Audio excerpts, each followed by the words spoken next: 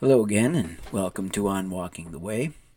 Well, with the new year upon us, I was thinking about what we might talk about, and thought it'd be good to start right at the beginning for this year and talk about how it all began. And we're going to start right at the beginning of Genesis here. So this week, we're going to spend a bit of time with one of the oldest stories there is, the story of mankind's descent into sin. The story of Adam and Eve in the Garden of Eden. In this new year, let's start at the beginning and take a fresh look at what drives us to do the things that we do. Now, this is from Genesis 3. Now the serpent was more crafty than any other beast of the field that the Lord God had made. He said to the woman, "Did God actually say, 'You shall not eat of any tree in the garden'?" And the woman said to the serpent, "Well, we may eat of the fruit of the trees in the garden, but God said, 'You shall not eat of the fruit of the tree that is in the midst of the garden, neither shall you touch it, lest you die.' But the serpent said to the woman, 'You will not surely die, for God knows that when you eat of it, your eyes will be opened, and you will be like God, knowing good and evil.' So when the woman saw that the tree was good for food, and that it was a delight to the eyes, and that the tree was to be desired to make one wise, she took of its fruit and ate. And she also gave some to her husband, who was with her, and he ate." Now, one thing that always interests me in this story, and I think it speaks to who we are as human beings, is this. There are actually two special trees in the garden. One was called the tree of life, and the other the tree of the knowledge of good and evil. Seems our natural inclination, right from the start, was to look at the one thing that was out of our reach. We had life and abundance for the taking, but instead our desires drew us to the one tree whose fruit was forbidden. So it seems, even before we sinned, there was a natural curiosity and a set of desires in place that drew us to dangerous places. So what are these desires? And were these desires sinful in themselves? That seems odd. So let's consider these questions one at a time. If we look at this story carefully, I think there are at least three desires that can be identified. Now, some would sum it all up and say we fell into pride. But to me, pride is a sinful condition of the heart. Proud is what we became because of our mishandling of our core desires. I am looking at what we were before we fell, and it seems to me we had desires. And these desires, though not sinful in themselves, were easily exploited by the serpent to encourage us to choose satisfying our immediate desires over obeying God's long-term desires for us. So let me begin by listing the desires I see in this story.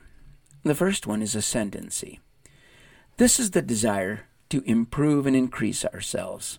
It is actually a useful desire, considering our commission from God.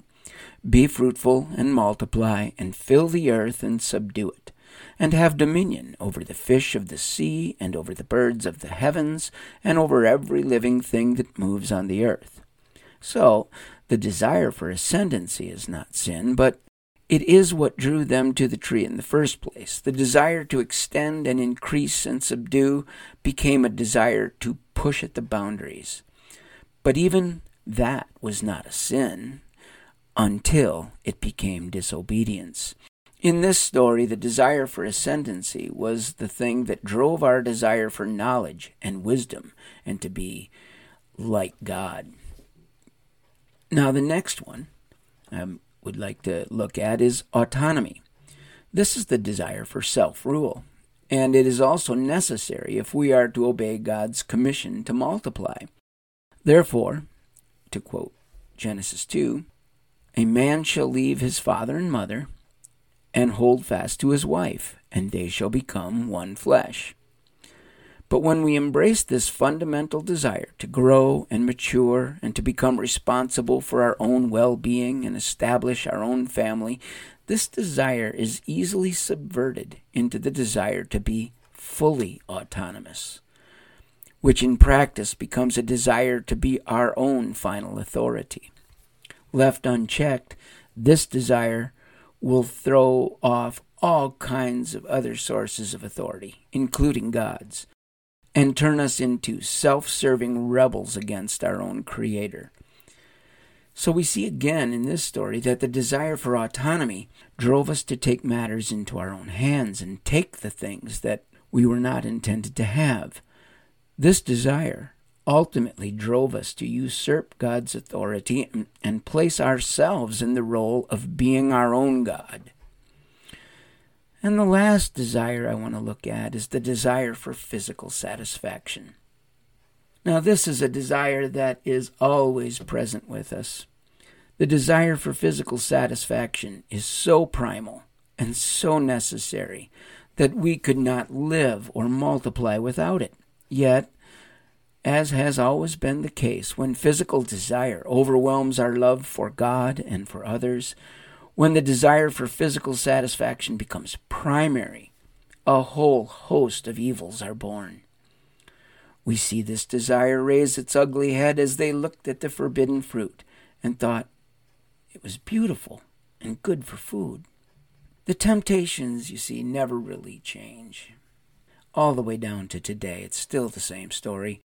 We still struggle with these primal desires, and we still allow them to lead us into various sins of pride and rebellion against God's authority. We still feel that if we want it, we need it, and if we need it, we take it. Sadly, we do this regardless of what God wants, and often with no regard for its long-term impact on ourselves or others. These desires, though not evil in themselves, become the core motivations for evil. They are desires for our benefit, not God and not others. When we allow these desires to rule us, we turn love on its head. Remember, as we've discussed earlier, love is benefiting others at my expense. So let's look at Jesus. Jesus took a very different path. Let me just read a short passage from Matthew 26. Jesus was praying about his upcoming crucifixion. And then he said to them, "My soul is very sorrowful, even to death. Remain here and watch with me." And going a little further, he fell on his face and prayed, saying, "My Father, if it be possible, let this cup pass from me. Nevertheless, not as I will, but as you will." As Jesus was contemplating the most difficult decision in human history, we see him in the end making a very different choice than the one we continue to make from the beginning. Jesus chose God's will and our good over his. The short-term cost was immeasurable, but then so was the long-term gain. Jesus, in sacrificing his immediate desires and needs to God's ultimate plan and wisdom, gained not only eternal glory for himself, but eternal life for us all. So this week, let's commit to being more aware of how these desires affect us. When it comes to these basic nagging desires and temptations that they bring, we are still faced with the same basic choice we always have. Will we follow the will of God, or will we follow our desires and pursue our own satisfaction? Will we cave in to the pressure of our desires, or will we lean into Jesus, whose Spirit gave him the strength to say no to his desires and yes to the will of God? Are we saying like Adam and Eve, "Not your will, but mine be done"?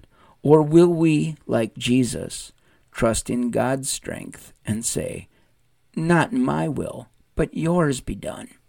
This week, let's encourage each other to follow God and not our lower desires and supposed needs, trusting Jesus and the Holy Spirit of God to give us the strength through our new creation to both desire and to do God's will. Have a great week.